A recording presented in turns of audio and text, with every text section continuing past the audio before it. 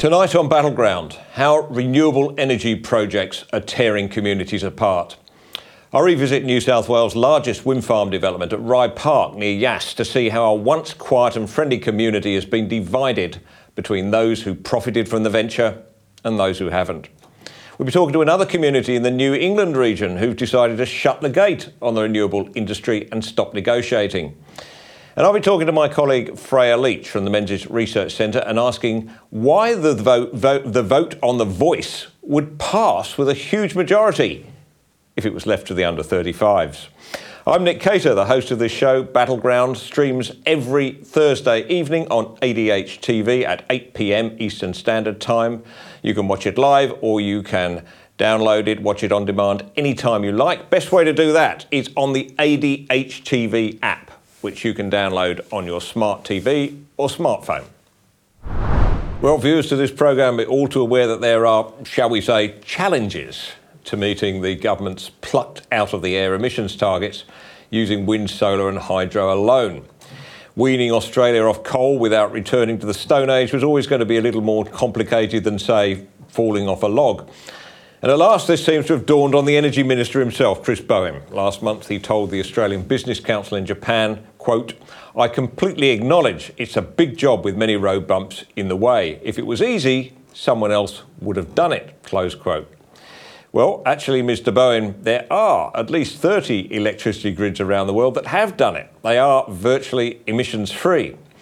Ontario, for example, managed to kick its coal habit 9 years ago.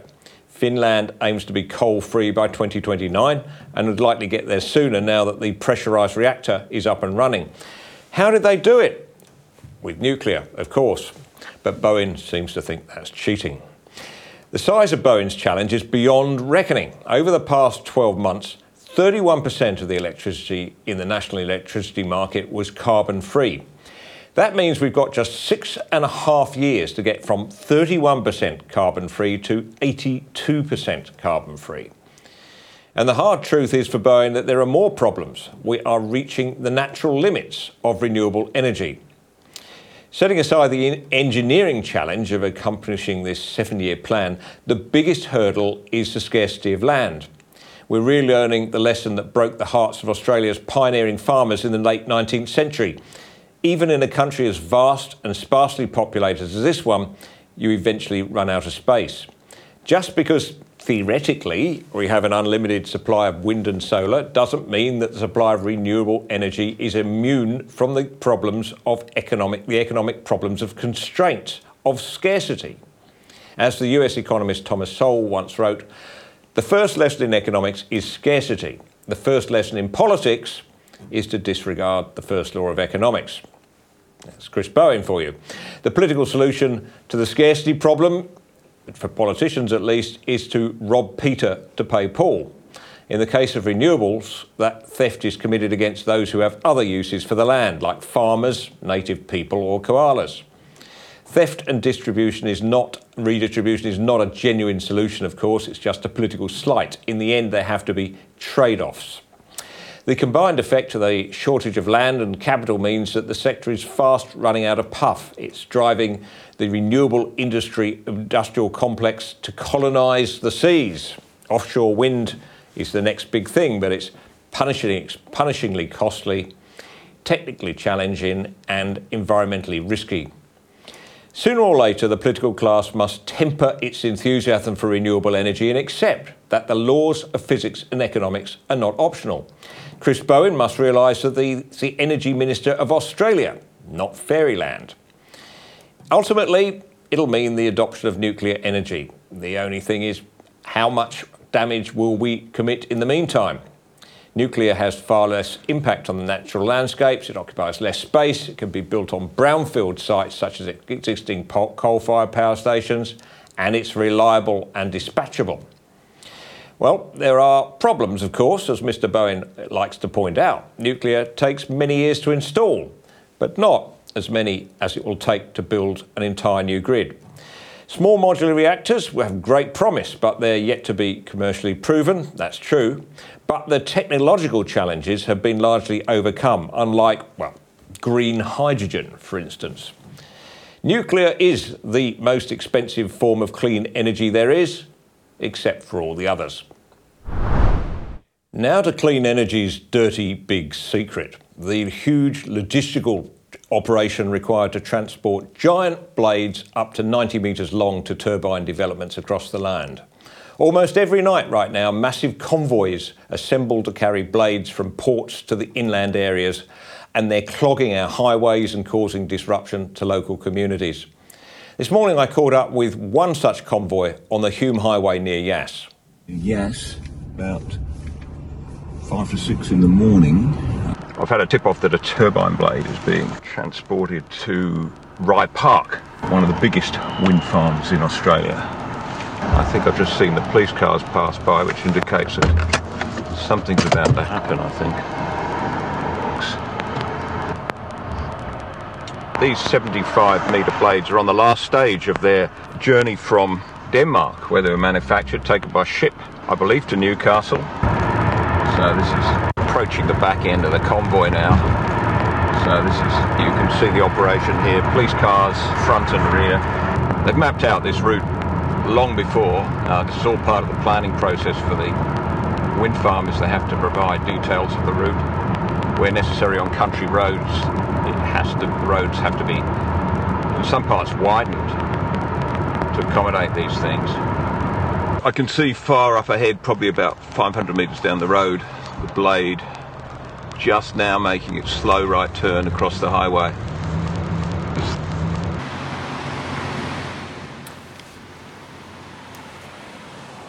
The convoy arrives every morning at dawn, with the police escort negotiating its way delicately through the narrow lanes that lead to Rye Park.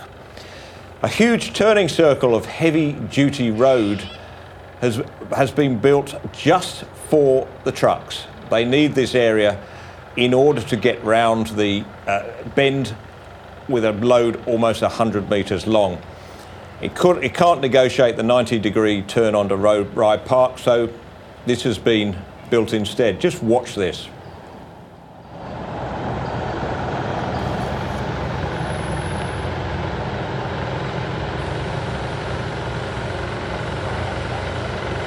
Before the wind turbine development came along, Rye Park was just a quiet rural town with a post office and not much else, surrounded by sheep paddocks. Now it's an industrial zone with looming 200-metre turbines in position around the hills. Constructing a turbine development on such a huge scale on rugged, hilly terrain is a major engineering feat.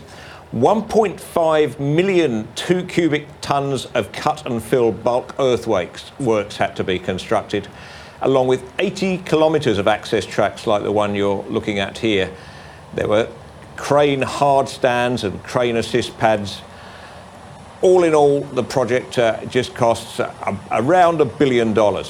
It includes two 330-volt substations, 28 kilometres of transmission lines, 8 kilometres of overhead lines, and over 90 kilometres of underground cabling. Latest estimate, as I say, of the project, $1 billion.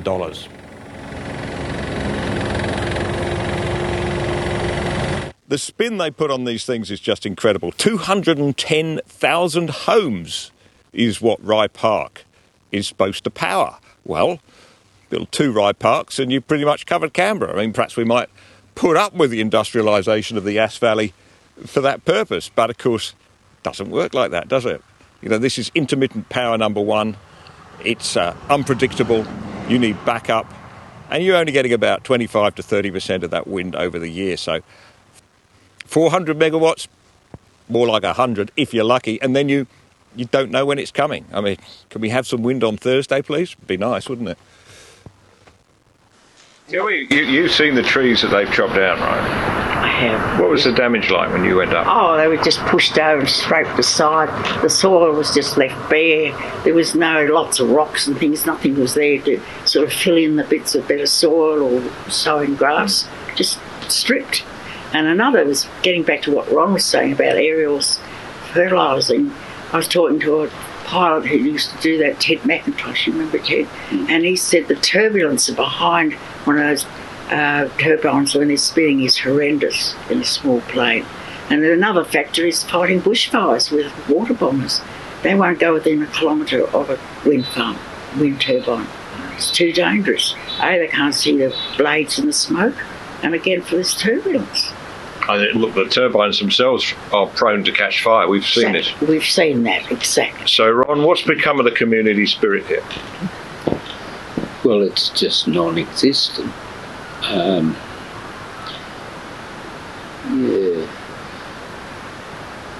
People don't all pull together like they used to. If there was something on here, everybody bucked in and helped. But now it doesn't happen anymore. There doesn't seem to be people. There's two factions here. The people that have the wind towers, or the people that are affected by the wind towers, with not much consultation, are getting very irate over what's happening. The towers are going up. We've got to look at them and we've got to listen to them. And we've got no say in what's happening. And people just don't all pull together like they used to. No, it's a function in the hall a year ago or so, and there was a definite division in the hall. All the ones that were for it, all in a little group, one side of the hall, and on the other side, all the ones that were against it. It's definitely a division, wasn't it? And it was sad. It never used to be like that before. You know, you'd walk around, chat to everybody, but I'm not talking to them because, they're the only fun. It's like you've lost half your friends. Sort of, yes, close friends for sure. You acknowledge them, you're polite, but you just don't have that bond anymore. It's gone. You just avoid them if you can. So I'm so cross with it, quite honestly. You can't say anything, of course. No. I just feel, as I said, I feel like they're traitors to our beautiful landscape and to people who are honest, good, hard-working farmers. I really do. They put money over environment, and that's sad. And money over community spirit. Exactly. Money over community spirit. They don't care. And as I said, a lot of them don't even live here or come for weekends, and so lord it over the town and, we know this and we know that, and then they disappear again, And people like Ron have been here all their life, It's just insulting, I find. Very insulting. That way we've been treated as a community. Yeah. Wind farms actually, early days, had a meeting in the hall, and they were petrified that there was going to be a bit of a stir up there, so they brought two big bouncers with them to stand on the door with their little thing on their arm to keep people under control. Never seen anything like this before. So what do you think that does to the community, with these two big fellas standing there at the door? You should never have to put up with things like that. And they even ran their flag up on the Soldier Memorial Hall's flagpole, which is reserved only for the Australian flag, but Tilt ran their flag up there. Tilt Energy? Yeah. Didn't ask anybody, just did it. Yeah. I mean, it's just, we can just take over the place, doesn't matter about you people. That's the attitude. A lot of people in the city, despite all this, would think that this is a good thing, that we need to do it, and that, you have to break a few omelettes. You have to break a few eggs to make an omelette. Yeah. What do you say to that? Yeah, we all realise that we've got to have renewable energy, but I don't think they've got the answer to it. I think they've got to go back to the drawing board and work out how they can produce energy quickly. These wind towers are going to take years and years to build to get it up to 100% renewable energy, because of the work that's attached to putting them there. So I think they've got to have another look at different ways of producing electricity. I know coal's pretty dirty, but we're probably still tearing coal out of the ground and sending it overseas. So if we're going to do that, why don't we use it here? You know, we need to do, well, the powers that be need to go back to the drawing board and work out how they can produce electricity in other ways to make up the void. And that really comes to nuclear, whether people like it or not. It's carbon free and it's much safer than it used to be. And that's the only track we can go down now, I feel. And stop. I mean, it's like all this cobalt and the blades. Where does that come from? The Congo. Who gets it out of the ground? Slave labour, children. Is that good? No. It's time people saw the really dirty side of all this, including the Greens that think it's all green and lovely. Well, it's not. It's black and muddy. It really is. Well, the industrialisation of regional and rural Australia is one of the great unreported stories of our time, hardly touched by mainstream media, and when it is touched, it's done with a feather brush. Luckily, since we've begun to take this one up last year, a few other media companies are now getting into it, and I congratulate the people at Sky News who've been onto this story, realising how critical it is. And we had the report 3 weeks ago that said that the Net Zero Australia report reported that to get to our renewable energy targets, to get to our carbon targets using renewable energy alone, that's wind, solar, hydro, will involve taking up an area of land half the size of the state of Victoria. So what we've seen so far is just the beginning. And since I started to report on this, I've been getting calls and emails from all over the country, up and down the Great Dividing Range, from people who are affected by this. I want to go today to John Peatfield. John joins me from Uralla in New England. John, welcome to Battleground. You're involved there because you completely without consultation, you discovered that your area had been designated a renewable energy zone, or REZ, by the former Treasurer and former Environment Minister, Matt Keane. Now, the present government, the New South Wales government, is going to carry on with this scheme, which involves, and you sent me the figures and it's stunning, it's going to involve building 100 square kilometres of solar panels, and just let me check these figures, I don't want to get them wrong, John, 1,500 wind turbines, all within a relatively small area there, all within a 50 kilometre, or mostly within a 50 kilometre radius of where you live, John. This must have come to a real shock when this news broke. Yes, it was gradual. It started with rumours of solar farms because of the secrecy surrounding the agreements between the developers and landholders. And it's grown to, they said we'd been allocated 6 gigawatts of renewable energy. When we drilled down on that, we found that to produce 6 gigawatts of energy required 15 or around 15 gigawatts of wind, solar, hydro and pumped hydro and battery. And that translates to somewhere around 1,500 wind towers and 10,000 hectares of solar. And 800 to 900 of those are in a 50 to 60 kilometre radius of Uralla. Now, the wind turbines I've been looking at in Rye Park near Yass, now that's 400 megawatts of power, so that's a tiny proportion. That's only a fraction of what you're going to need there. You're going to need many Rye Parks.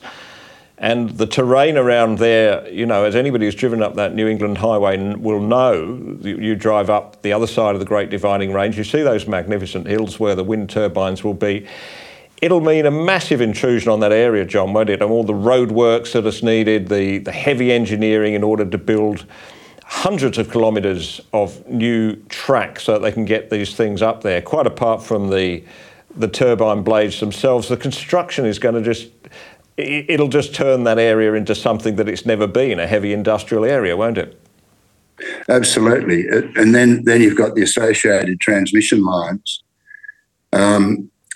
Because this area has historically been overcleared, all the lower country's been overcleared, and we've been trying to plant trees.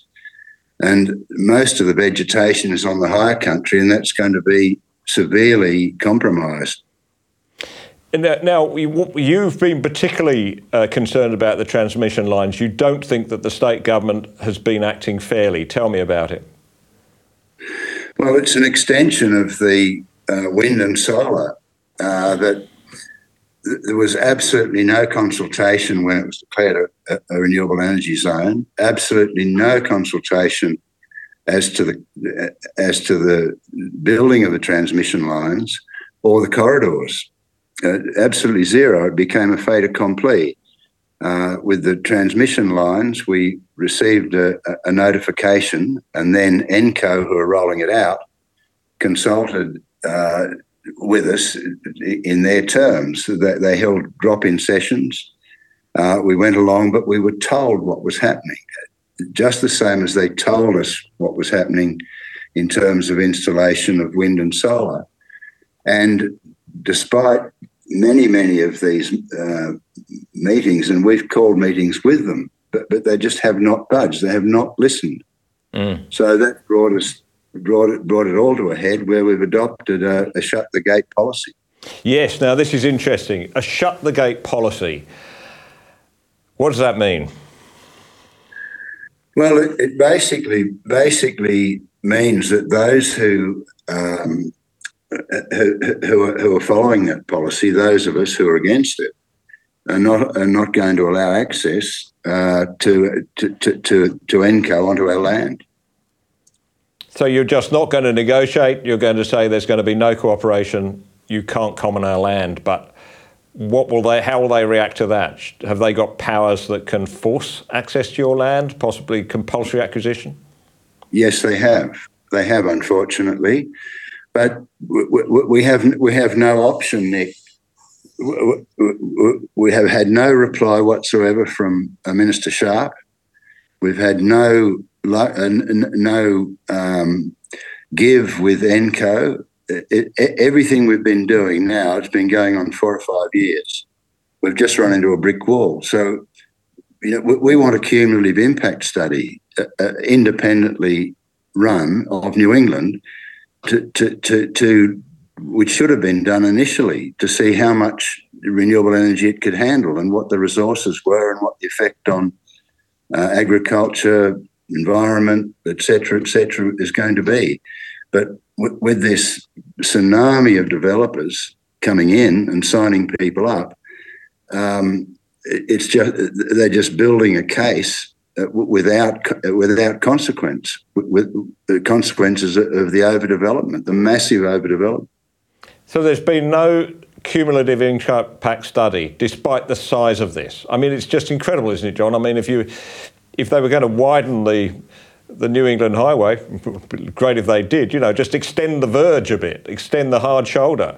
That would mean a major environmental study, but they seem not to have the same standards don't apply, do they, when it comes to renewable energy?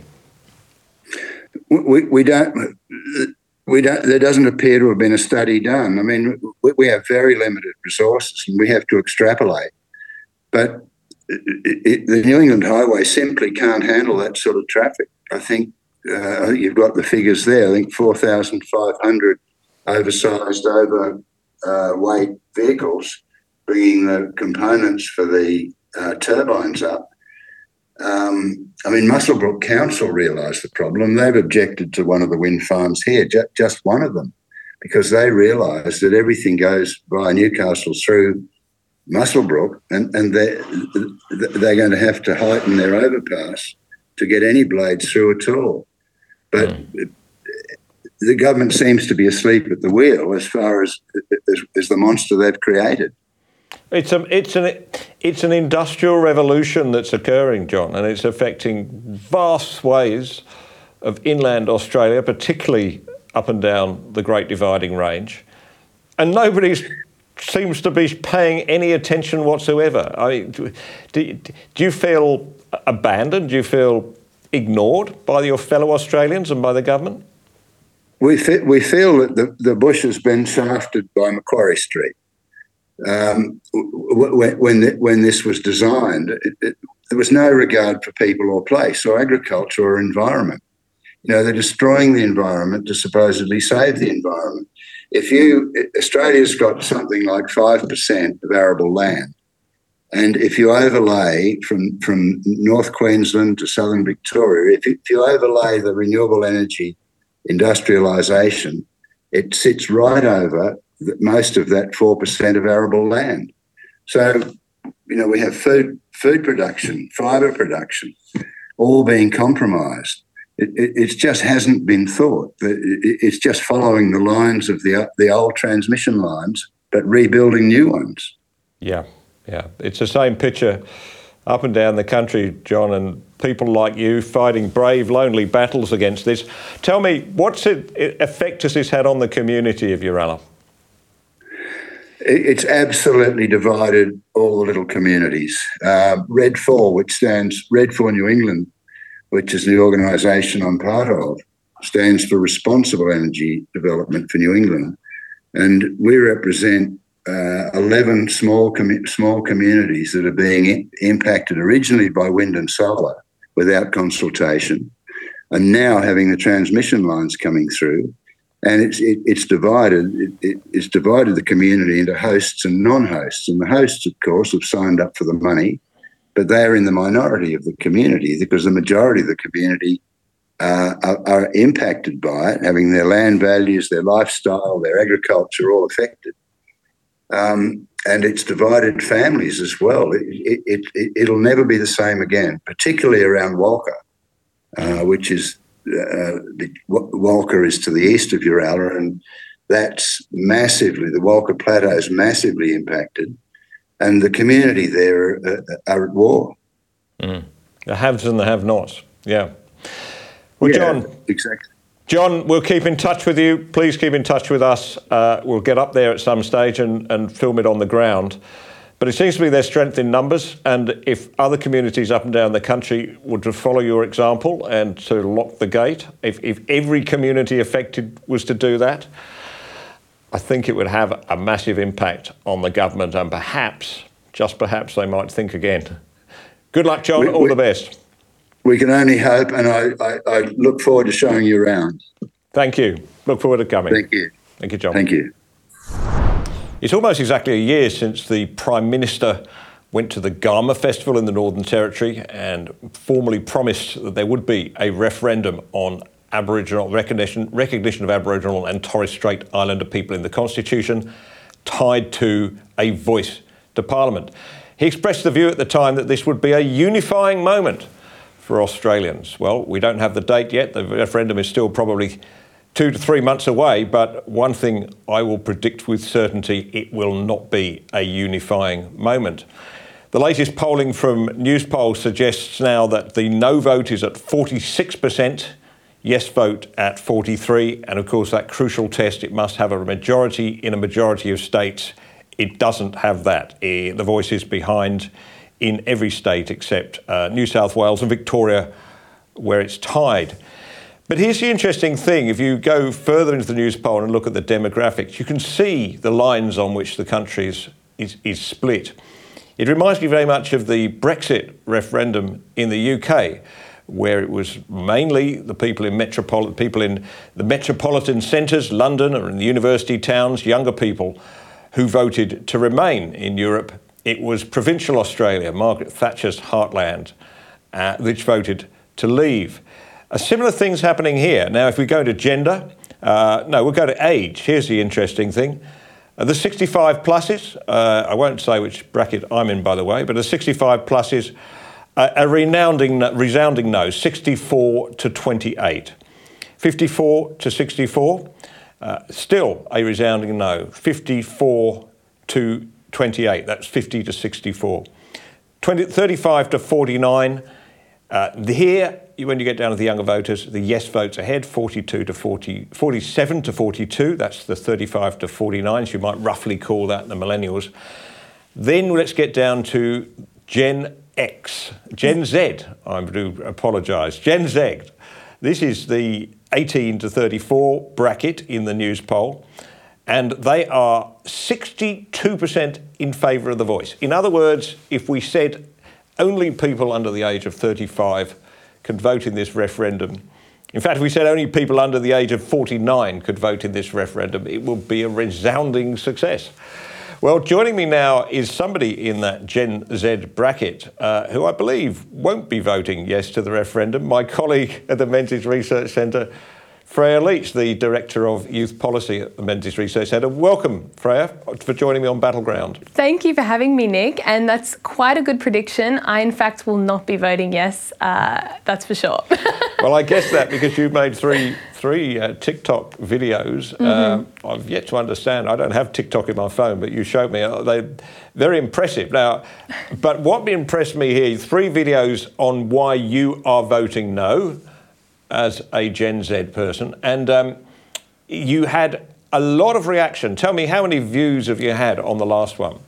So on the last one, I had 300,000 views, and over the collection of 3, I've had about a total of 800,000.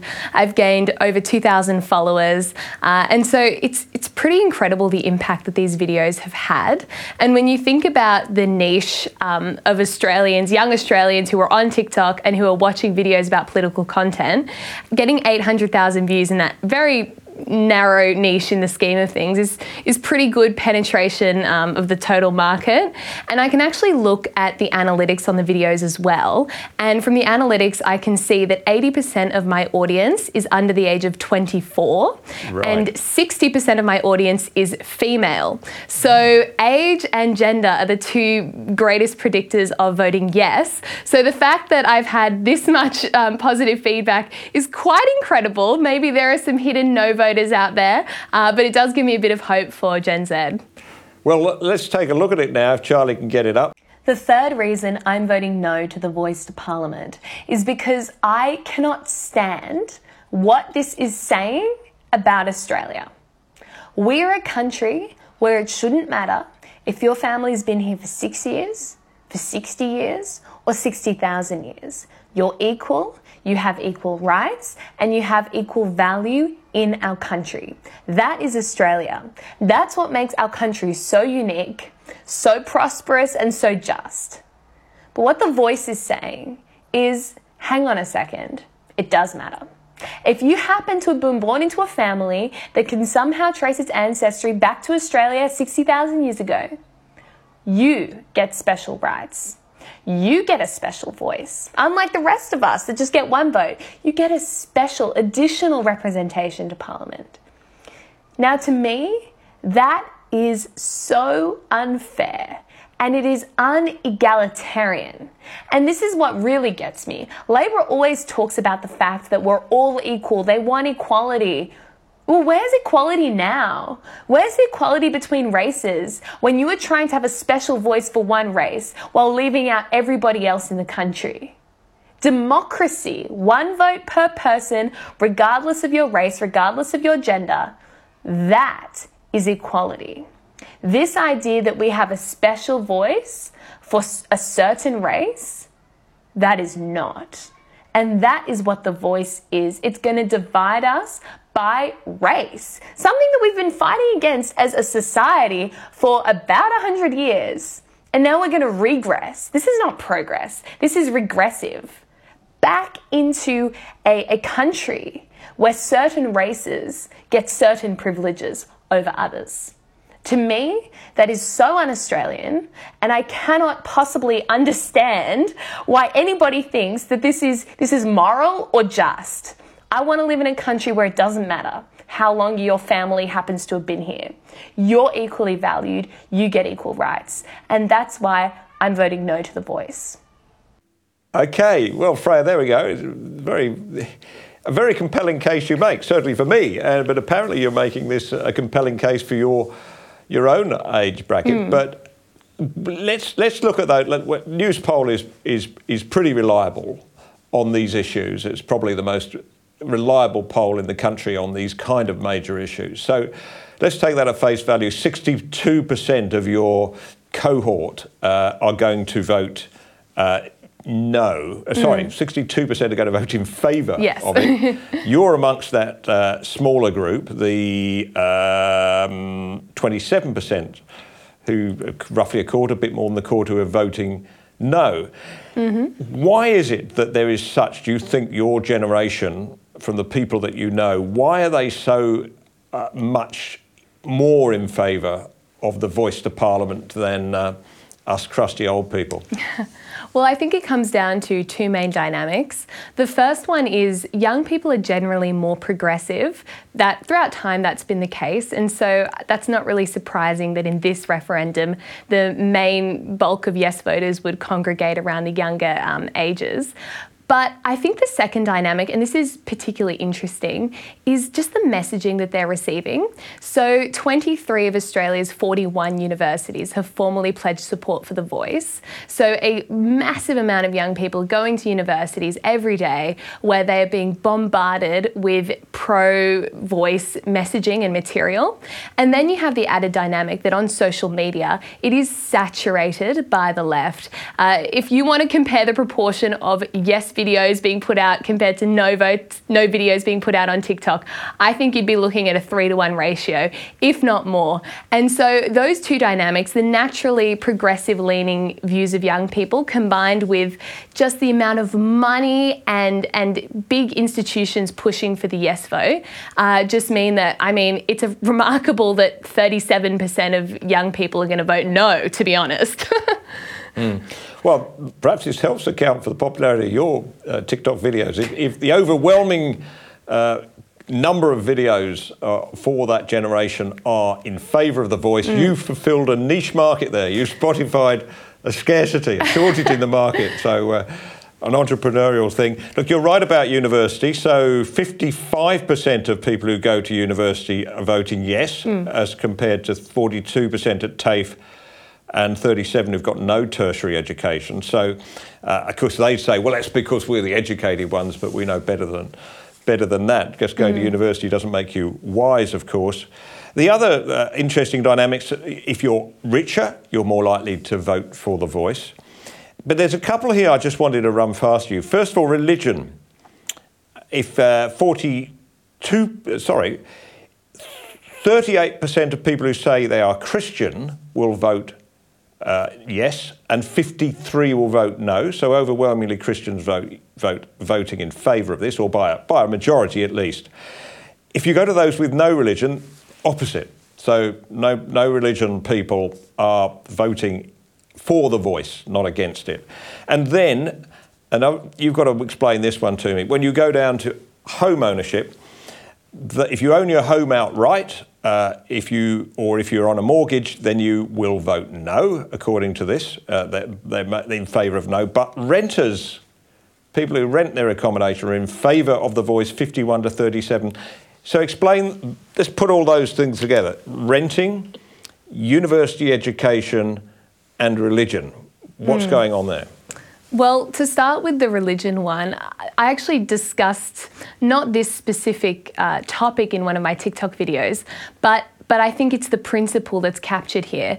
One of the things I said was that The Voice actually violates the fundamental principle that all Australians are equal. Whether you've been here for 6 years, 60 years, 60,000 years, it doesn't actually matter. In Australia, because we're a liberal democracy, everybody has equal rights and equal value.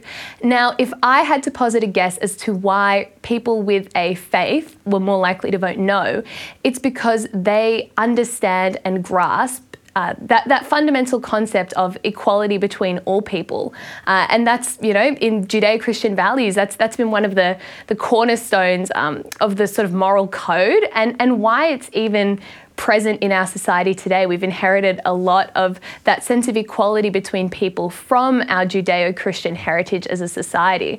And so I think that is probably informing a lot of religious people's votes. There is an understanding that, hang on a second, we're all created equal, we all have equal value, and The Voice is violating that fundamental belief about the nature of all human beings. And once you do that, it's a slippery slope as to where that goes. And the second dynamic, so the home ownership versus renters divide, I think partly it can come down to this idea of aspiration and that the system is not rigged. So people who've been able to own a home, they've been able to save up, accumulate enough capital to get their foot in the door of their own home. And I think that gives them, one, a greater stake in our country, but two, more optimism about the ability of people to really lift themselves up. Because it's not easy to save for a home. We know that. That's what we're told all the time. Housing affordability is really, really difficult. But if you have been able to do that, I think it gives you a sense of hope and optimism that people, when they work hard, can achieve.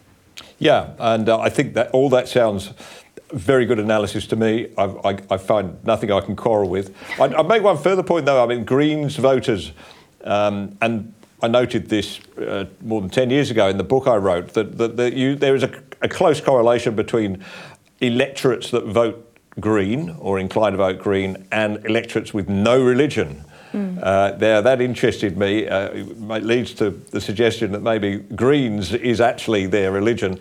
But you're finding, of course, now with renters, overwhelmingly Greens voters are renters, and the Greens are appealing to this by saying they want to cap rents. You've studied a bit of economics, you've read a bit of Hayek. What do you think about the idea of capping rents, putting a limit on rents? Would that help homeowners, do you think? It's not what I think about it. Can you find a single credible economist that actually supports it? I can't. I don't think anybody can. I mean, don't take my word, take every single other economist's word on this. I think the idea that we should cap rents is absolutely ludicrous. It's populism at its finest, which is all the Greens really are for Gen Z and millennials.